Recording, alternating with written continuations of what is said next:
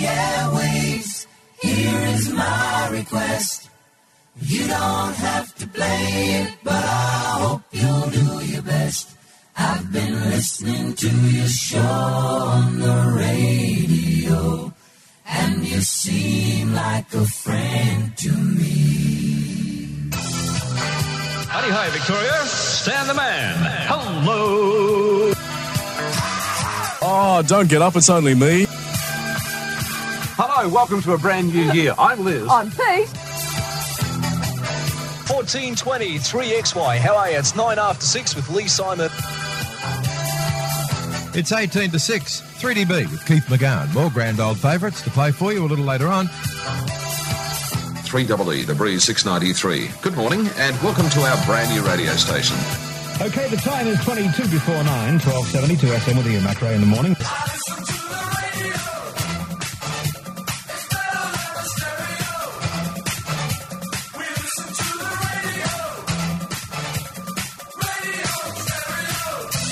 Well, hi and welcome once again to Pilots of the Airwaves. It is our 40 minutes or so where we get to talk to the people behind the voices who were friends to a whole generation. And today's guest was not only a pilot of the airwaves, he was also a pirate of the airwaves in the late 60s in the UK before returning to Australia to host the most successful breakfast program in Australia's biggest marketplace for well over a decade.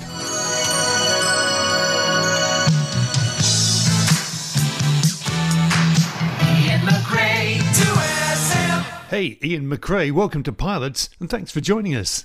Oh, great to be here, Paul. Now, Ian, through the 70s, there were three things that were synonymous with Sydney: the Harbour Bridge, the Opera House, and the Ian McRae breakfast program on 2SM. But of course, Ian McRae is not a Sydney original. You, of course, were born south of the border. What can you tell us about growing up in Melbourne? Well, I didn't actually ever grow up, but... well, it was interesting because we initially were living in Gippsland in eastern Victoria. My father was an electrical engineer and he worked at the Yallourn powerhouse. And so we were there for quite a few years. Then we moved to Melbourne after that. And that's where I started to go to high school, central, what do they call it? Not high school, central. That's called Central School or something anyway. But yeah, it was interesting. I had two brothers and we all got into lots of trouble, of course, through those years. So who or what sparked your interest in radio? I think, well, initially I remember back when I was in my early years, around about 10 or 11, I had a feeling I wanted to be in live theatre. I always had a feeling I should be in that. But then I realised that it doesn't really pay that much money long term. And I thought the second best thing was perhaps look at radio. It's an entertaining medium and a lot of people are involved in it. And I thought more and more about it. And we listened a lot to radio in those days. And so I thought, well, give it a go. So when the school year ended, I just went down the local telephone box. We didn't have a phone at home in those days. And I rang up 3AW and I said, you got any jobs going on air? So after the nice lady who answered the phone had stopped laughing, she said, look, there could be a job coming up. We're looking for an office boy. So I gave her my details and I get a letter about a week later saying, are you interested? So of course I was. So I went in and that's how it all started. So what impressed you about AW? They had a huge record library. And actually what happened was the way it used to go, you start as office boy and then you become, you go and work in the record library. And then when an opening came for a panel operator, you move into that job. So they were the three stages, which I did. So I had a lot of knowledge of the record library because I was the one filing records and getting records out for the announcers. So it was quite a big selection of music. Now, like most aspiring jocks of the time, it was off to the country and 3CS in Colac. So what can you tell us about your first on-air appointment? Well, I had a lot of fun, let me tell you that. It's good being a big fish in a small pool. when I first walked into the studio at 3CS, I couldn't believe my eyes. I thought I'd walked back into the 1930s or something, you know. But I thought, oh, well, it's a radio station and I'll get round to all this stuff. And so I was there for about, must be 4 years at 3CS. The good thing about 3CS is the fact that it's very close to Melbourne, Colac. And so I could drive home at the weekends and take all my dirty washing. So in 1966, you decide to pack up shop, including your dirty washing, and head off to the UK. Was the game plan a typical backpack around the UK and Europe, or was the intention always to look for work in radio? No, the intention was radio, and the other travelling could come, a bit later or in time off. So I'd seen a story in a magazine about the pirate radio, which was just starting then, and it's about, in particular, Radio Caroline. And I thought, that looks pretty interesting. I was getting a bit bored with the country living, and I thought I'd have a go at that.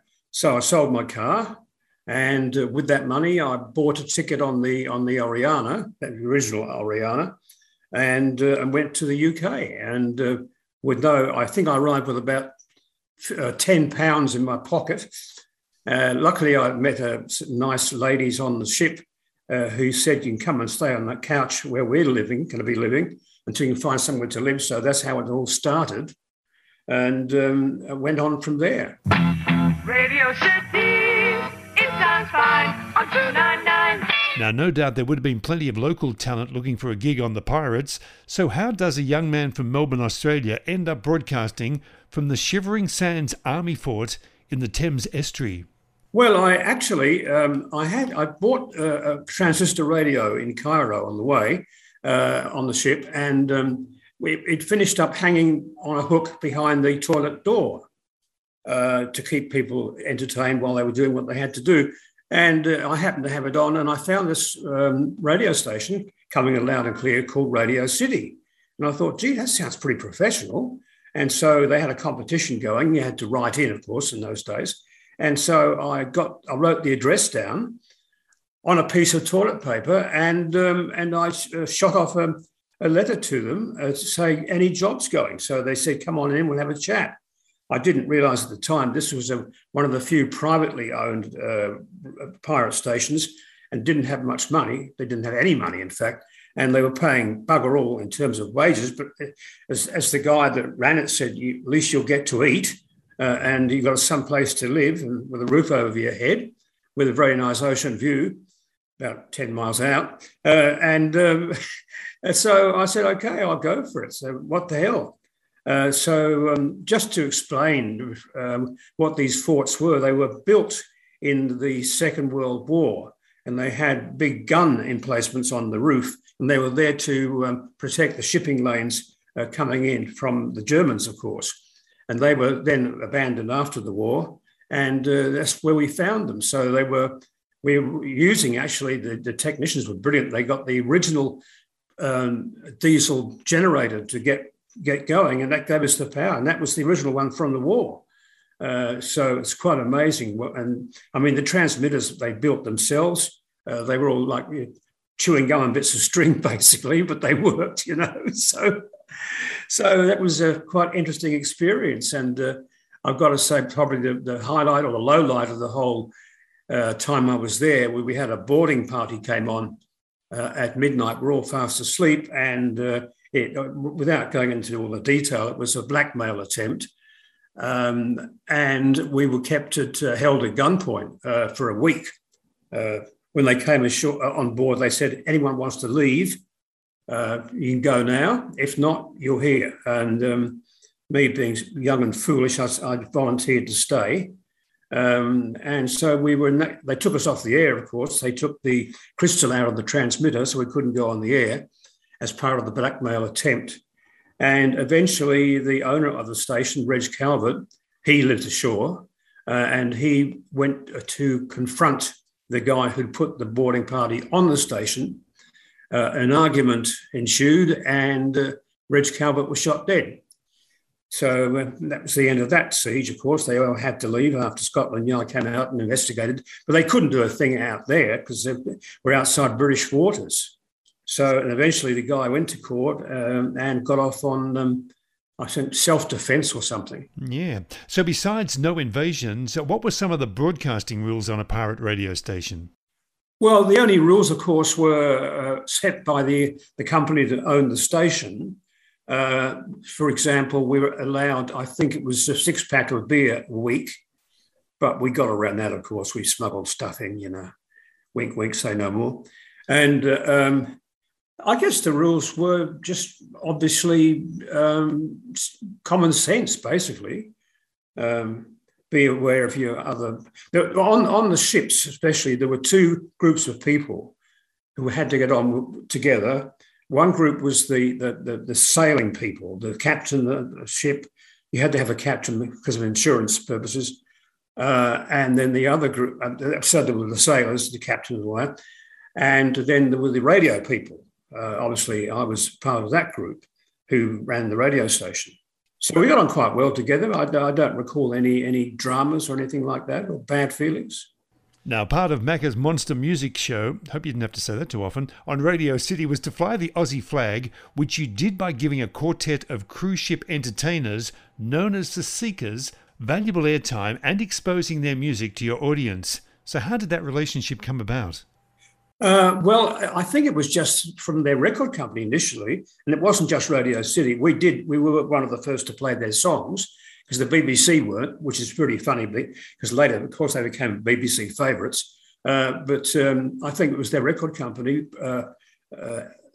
approached the pirate stations and said, "Can you help out?" And we did, and of course, it was a big success. It wasn't until later when I came back to Australia that I got to know the other guys in the group. But I had known Judy from way back at 3CS Colac because we used to have a jazz show on Saturday mornings at midday, and we'd have people come down from Melbourne to be guests on the show, and she came a couple of times. She was then singing with a jazz band, of course. So, Ian, let's not be too modest about it. How much of your involvement with the Seekers resulted in their incredible success that they experienced in the UK? Oh, I think it was, I have to credit all the other stations too, but it was Pirate Radio, I think, should be credited for making them what they were.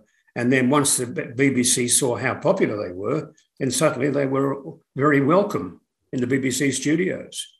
But of course, back then, this is really why Pirate Radio started in the first place over there, because the BBC there were no commercial stations allowed. It was just BBC. And the BBC only played about 1 hour of pop music a week. And a lot of that had to be re-recorded because the Musos Union said you got to re-record it for broadcast purposes, which gave their musicians, of course, extra work. But here was all this going on with the Beatles breaking, the Rolling Stones and all the other great British pop groups, and the BBC were just about ignoring them. So that's the reason, really, pop radio or pirate radio came about in the UK. Now, the BBC's Radio 1 and Radio 2 were both conceived as a direct response to the popularity of you guys playing top 40 hits and the current music. Now, the great Tony Blackburn was recruited by the BBC from Radio Caroline to head up their first breakfast program. So I'm wondering if there were ever any approaches to you to join the BBC in those early years. No, I didn't really want to join the BBC. I did actually go and do it before I got the job on Radio City. I did an audition at the BBC. An Australian guy I knew got me in there. And here I was, announcing classical music and all this stuff. It just was all wrong. So they weren't going to give me a job, Too rough, old boy. So I didn't ever get to work for the BBC. But the interesting thing was one of the big draw cards of pirate radio was the fact we didn't have scripts. It was all ad lib. It was all off the cuff. But the BBC didn't understand that. And so when the Pirates closed down and they started Radio 2, was it? Radio 1? Radio 1, I think it was. They still had their announcers, and many of them ex-pirate radio jocks, reading from scripts. It was just... Eventually, they woke up to what was going on, and that was taken care of. But it was pretty bad. The first couple of years of BBC One was just terrible.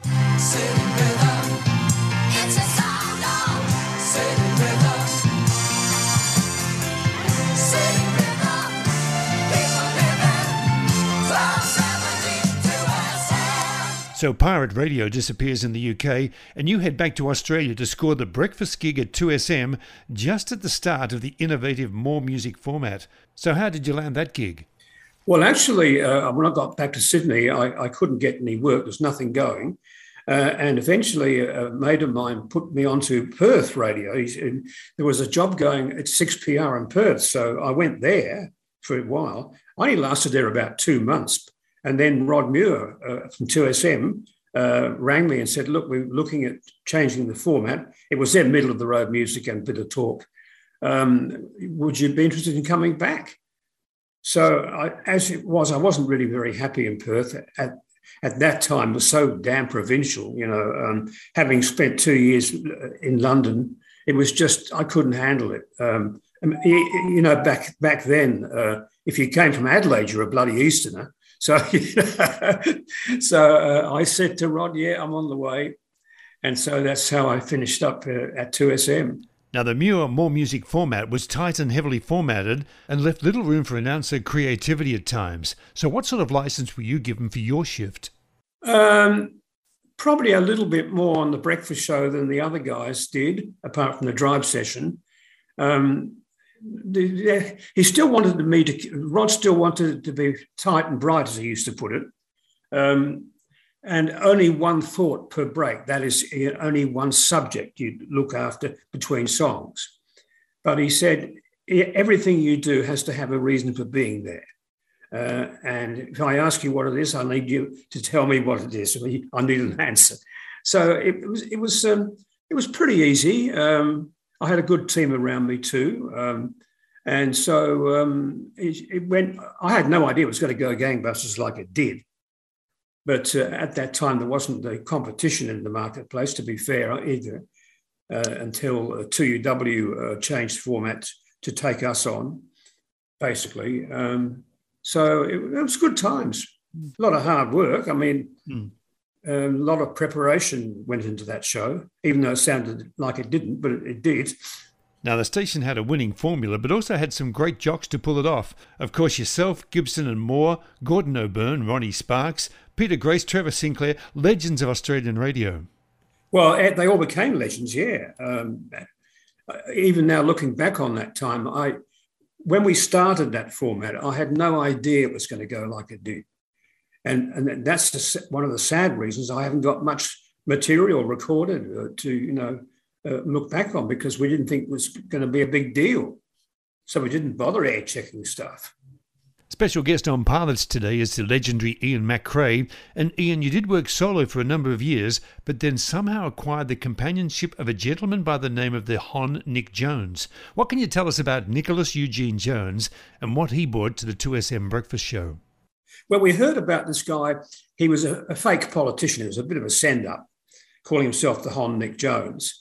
And I thought it was a funny story. I think I saw it in the local paper or something. And so we got Nick to come in and just do, and the plan was just one interview, but it went so well, it was so funny that he finished up full time with us. And he developed this voice. When he first came in as a Hon Nick Jones, he spoke normally, but then he developed this rough, voice, and the Hon Nick Jones became a permanent fixture on the program.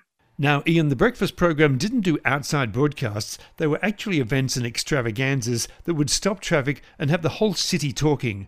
Stunts like paying the Harbour Bridge toll during October, and the most famous of all, giving away a trip on a jumbo that was going to go under the Harbour Bridge. Firstly, where did that idea come from, and how hard was it to keep it a secret?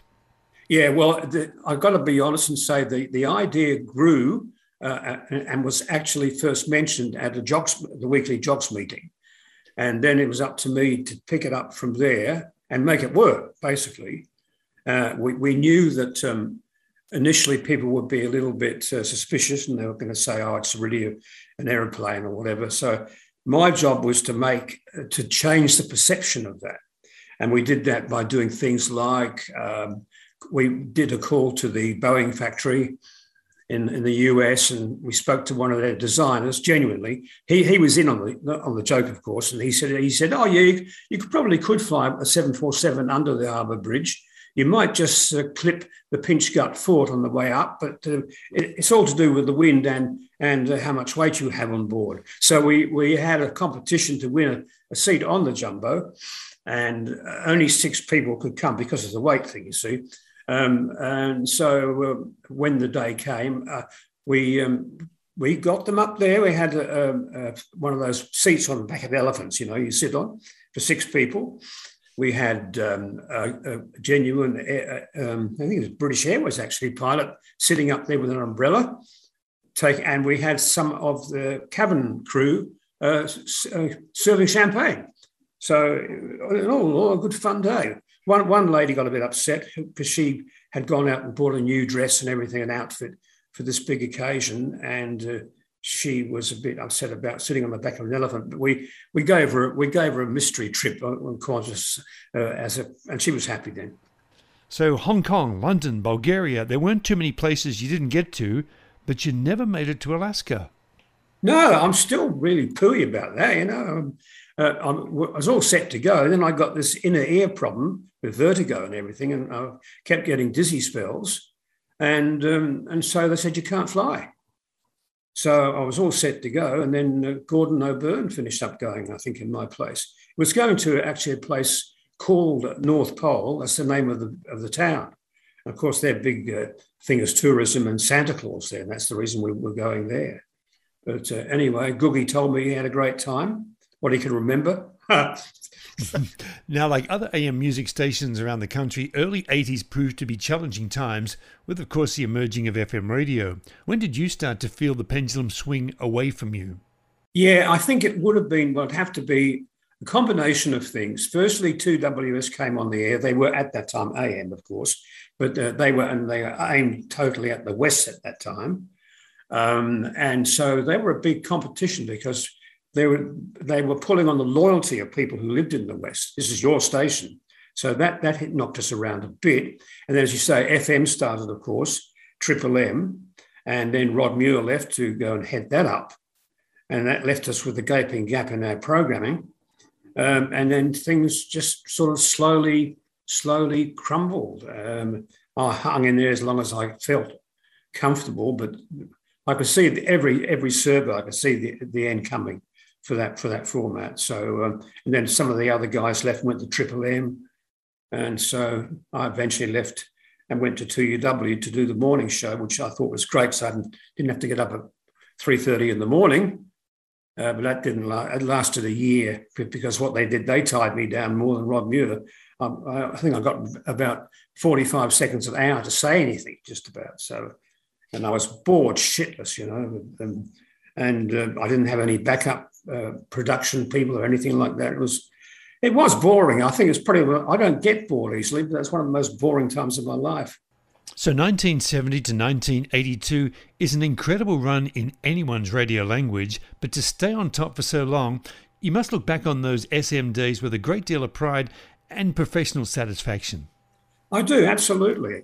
As I said, I just find it hard to believe that after all these years, we're still even talking about it. I've got a lovesick beat running through my feet, oh baby. And when I sing this song, it really turns me on, oh baby, baby, baby. Well, keep listening to your live station. 5K is your live station. If you want to start moving, get your body moving, it's alright. Get your ears tuned into your live station. 5K is your live station. Get your ears tuned into your live station. 5K is your live. Yeah, don't sell yourself short there, Ian. Now, you did make the move to Adelaide to 5AD and 5KA. After being king of breakfast radio in Australia's biggest city, what was it like moving into a marketplace where, to many of the listening audience, you were probably unknown?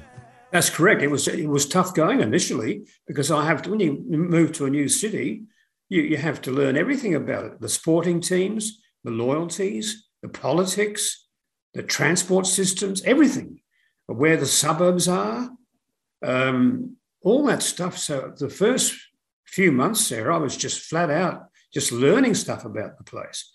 But eventually, when I moved to 5KA, which was a great radio station then, I loved working there. I loved the music. It was top 40, basically. And it was just fun. And we pulled all these stunts like I used to do in Sydney. And that really got us, that actually got us to number one a couple of times in breakfast against SAFM, which was a brand new, the first FM station in Adelaide, commercial. And so I was quite proud of that we knocked them off a couple of times, mainly because of the stunts we pulled, like the bullfight. Now you say, what's the bullfight? It was the Grand Prix was just starting in Adelaide, the first Grand Prix. And so we put out the word, we heard there's going to be a bullfight to coincide with the Grand Prix. And the winner of the Grand Prix would be given the bull's ear as a memento. And to do this, we did two things. We put an ad in the paper, in the advertiser, under employment, saying wanted bullfighters, no experience necessary, willing to train, and put a box number in there. And the other one was under the livestock section that was wanted. Aggressive bulls for inaugural bullfight season. And all the animal activists went crazy. RSPCA went mad. And actually, questions were asked on the floor of Parliament in Canberra in the Senate. What was it all about? And eventually it just got out of hand. So General Manager Stan Barrett called us in and said, listen, boys, we've got to call this off. It's just going crazy. We've got demonstrations outside the station and all this going on. And so we had to admit to it was all a stunt. But that sort of thing went on a lot, and that got us to number one a couple of times. So was there ever a temptation or opportunity to return back to Melbourne? Oh, no. I mean, I left Melbourne basically when I was I suppose, when I was to Colac. I suppose around 18, and that was it. And then I came back, as you say, went to Perth and then Sydney and then Adelaide and then back to Sydney.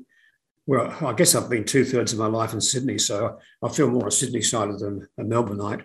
Okay, a couple of quick clarifications, if you don't mind, Ian. Did you once advise listeners that Telecom were about to clean out their telephone lines that were full of dust and that everyone should put their telephone receivers into a paper bag to collect the dust? That's right, yeah. High power air will be shot through the telephone lines. They hadn't been cleaned for years. And back in those days, there were still those switchboards that they used to had all the holes. They used to put plugs into them. So we told all the switchboard operators to, put something like cover up all the holes, and for people at home to perhaps put their phone in a paper bag or something while this operation is going on. That caused a bit of a stir too, actually. Okay, what about this one? Do you think that put a stinker in the chamber would be a good slogan for a political campaign? Yeah, well, that was Hon Nix. That was because we did stand for Parliament. We stood for the Senate. And we never dreamed we'd get in, of course. And his campaign slogan was, put a stinker in the chamber. And we had car stickers, put a stinker in the chamber, car stickers and everything, So, and then the night of the election, we were getting a bit sweaty-browed because it looked like we were going to win. I said to Nick, what do? We can't go to Canberra. We got to be here for the breakfast show.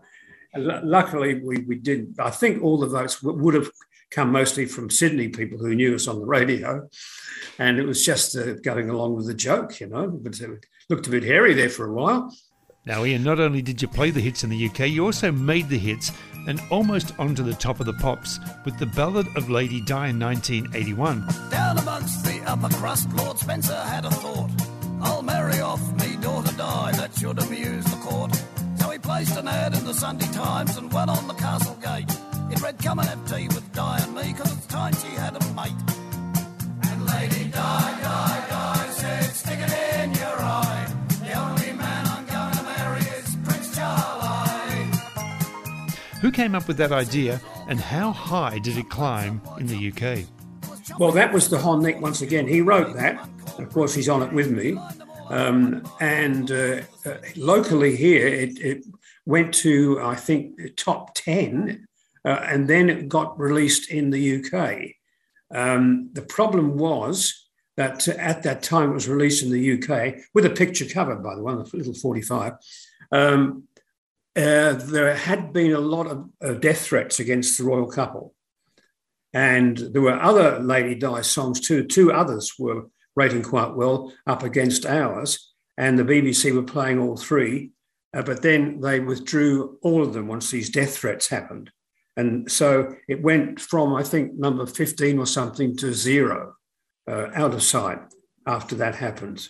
So that was the end of that, which is a shame. Because we'd just been to Bulgaria to do the breakfast show, and then the plan was to go on to the UK and go on Top of the Pops and do the Ballad of Lady Di, which we got there, and we did actually record it. And then this happened, and then the whole thing didn't get to air, of course. Bit of a shame, that. Summer, summer, summer, 2SM. Pilots of the Airwaves with Ian McCrae. And Ian, it's now time for a dozen or so questions I'm going to fire at you. The first one being, where were you when you heard that John Lennon had died? You know, I don't remember. I know it was the dying days of the once great 2SM. I wasn't on the air at the time it was announced in the news. Like the time when Elvis died, I was on the air, and that was pretty big, you know. But to be honest, I've got probably a memory fade there on exactly where I was. I know, obviously, everyone couldn't believe it, same as Elvis, you know, just impossible. But I can't give you an answer on that one. Do you recall the last concert ticket you actually paid for? I don't remember ever paying for a concert ticket. I'm being honest here. The funny thing was I never liked concerts very much, music concerts. It was really weird. I just didn't like, I don't know, something about them used to give me, something used to annoy me about. I think it was just the crowd. I don't know what it was. But see, I mean, in those big days at 2SM, the 2SM would actually, they produce or they would sponsor the concert. So we all got to go for free if indeed we weren't comparing it. I mean, I got to introduce Led Zeppelin at the Sydney Cricket Ground, I think it was. That was 40,000 crowd there. And of course, we got involved in the 2SM concert at the Opera House steps. That was pretty big too. So, honestly, I don't remember ever paying to see a concert. Hey, listen, don't worry. You're not the only person in the industry that's answered that way. Is there a concert act that you regret never seeing? Well, obviously the Beatles. I know probably would have been futile anyway, all that screaming going on. You wouldn't hear a thing. But, I don't know why I never got to see the Beatles. It just didn't happen. So that would be my one regret. That would be a concert I would like to have seen. The word you had most trouble pronouncing on air? I guess representative. See, even now saying it, I've got to be very slow the way I pronounce it, as in the House of Representatives. I guess it's a lazy tongue or something. I don't know. It was just, that was always my biggest problem. Okay, was there ever an incident on air that had you thinking you might get those Don't Come Monday orders? Well, a couple, I suppose. One was with the Hon Nick Jones on 2SM. We had to be very careful what we said. We were pretty wild, but at that time the station was owned by the Catholic Church. And and there were some people at executive level in the church who were keeping a dossier on us because they wanted to show the Archbishop all these terrible things going to air on their station and close us down and make us a God station. And I know there was one, we got into trouble, one sketch. At that time, there was a gardening expert on ABC TV, Alan Seal, who had a problem with his S's. Alan, I can't do it now. Anyway, we invented a character called Fred Shovel, and it was based on Alan Seal. And one morning, Fred Shovel was talking about rooftop gardens. And he said, they're very good, but you've got to be careful with rooftop gardens. You don't get a root in the bedroom. So that had caused a few problems. And I guess going back before that, way back to the days in my first country job at 3CS, I was on a night shift, and we had these serials on, these soap operas on, a couple at night.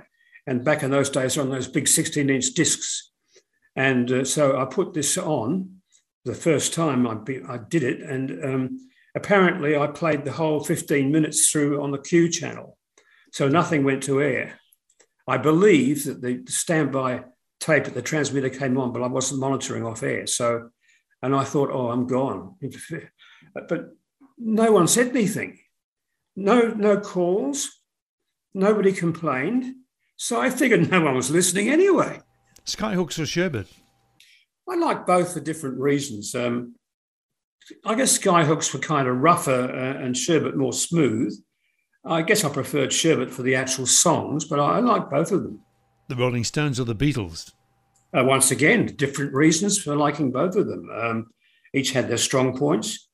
I was at a media event with the Rolling Stones at a place called the Old Spaghetti Factory in Sydney. There's a famous photo of them in the driver's cabin. There's an old Sydney tram in there. They were in the you often see that photo popping up now. The whole four of them. I only just briefly said hello. I didn't sort of have any long conversations with them, but they were fun guys. And once again, for both reasons, I like the Rolling Stones. I wouldn't say I prefer one against the other, actually.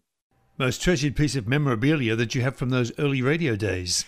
I don't have any. I'm so sorry some of these questions are a bit negative, but the reason, as I said before, I didn't really keep anything, not knowing what would happen down the track, So, I mean, I've got lots of videotapes and stuff of stuff I did. That's about all. I did have some awards, which I'd won at various functions, and they all went sort of mouldy green, and I chucked them out. So I'm devoid of memorabilia. Ian, the biggest news story that broke while you were on air? Guess it would need to be the Granville Bridge disaster was it 1977, I think it was. A peak hour train derailed and brought down the Bold Street Bridge, killed about 83 people, including a beautiful young lady who worked in the 2SM office too. She didn't get to work that day. So it started out, the newsroom told me that a pedestrian bridge had come down. It didn't sound very, very big as a story. Then it gradually developed, and then we sent one of the newscasts there, and then it became obvious what a terrible disaster it had become. No, I do remember that story very, very well. Ian, was there ever a moment when someone walked into your studio and you were suddenly starstruck?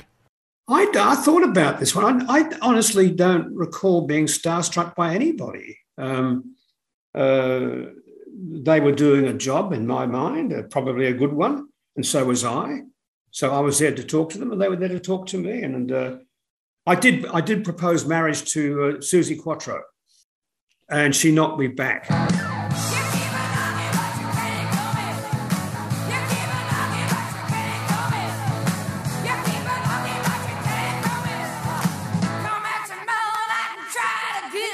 I was really upset about that, and I told her that later. And then she went and married that Len Tucky guy, and look where that went.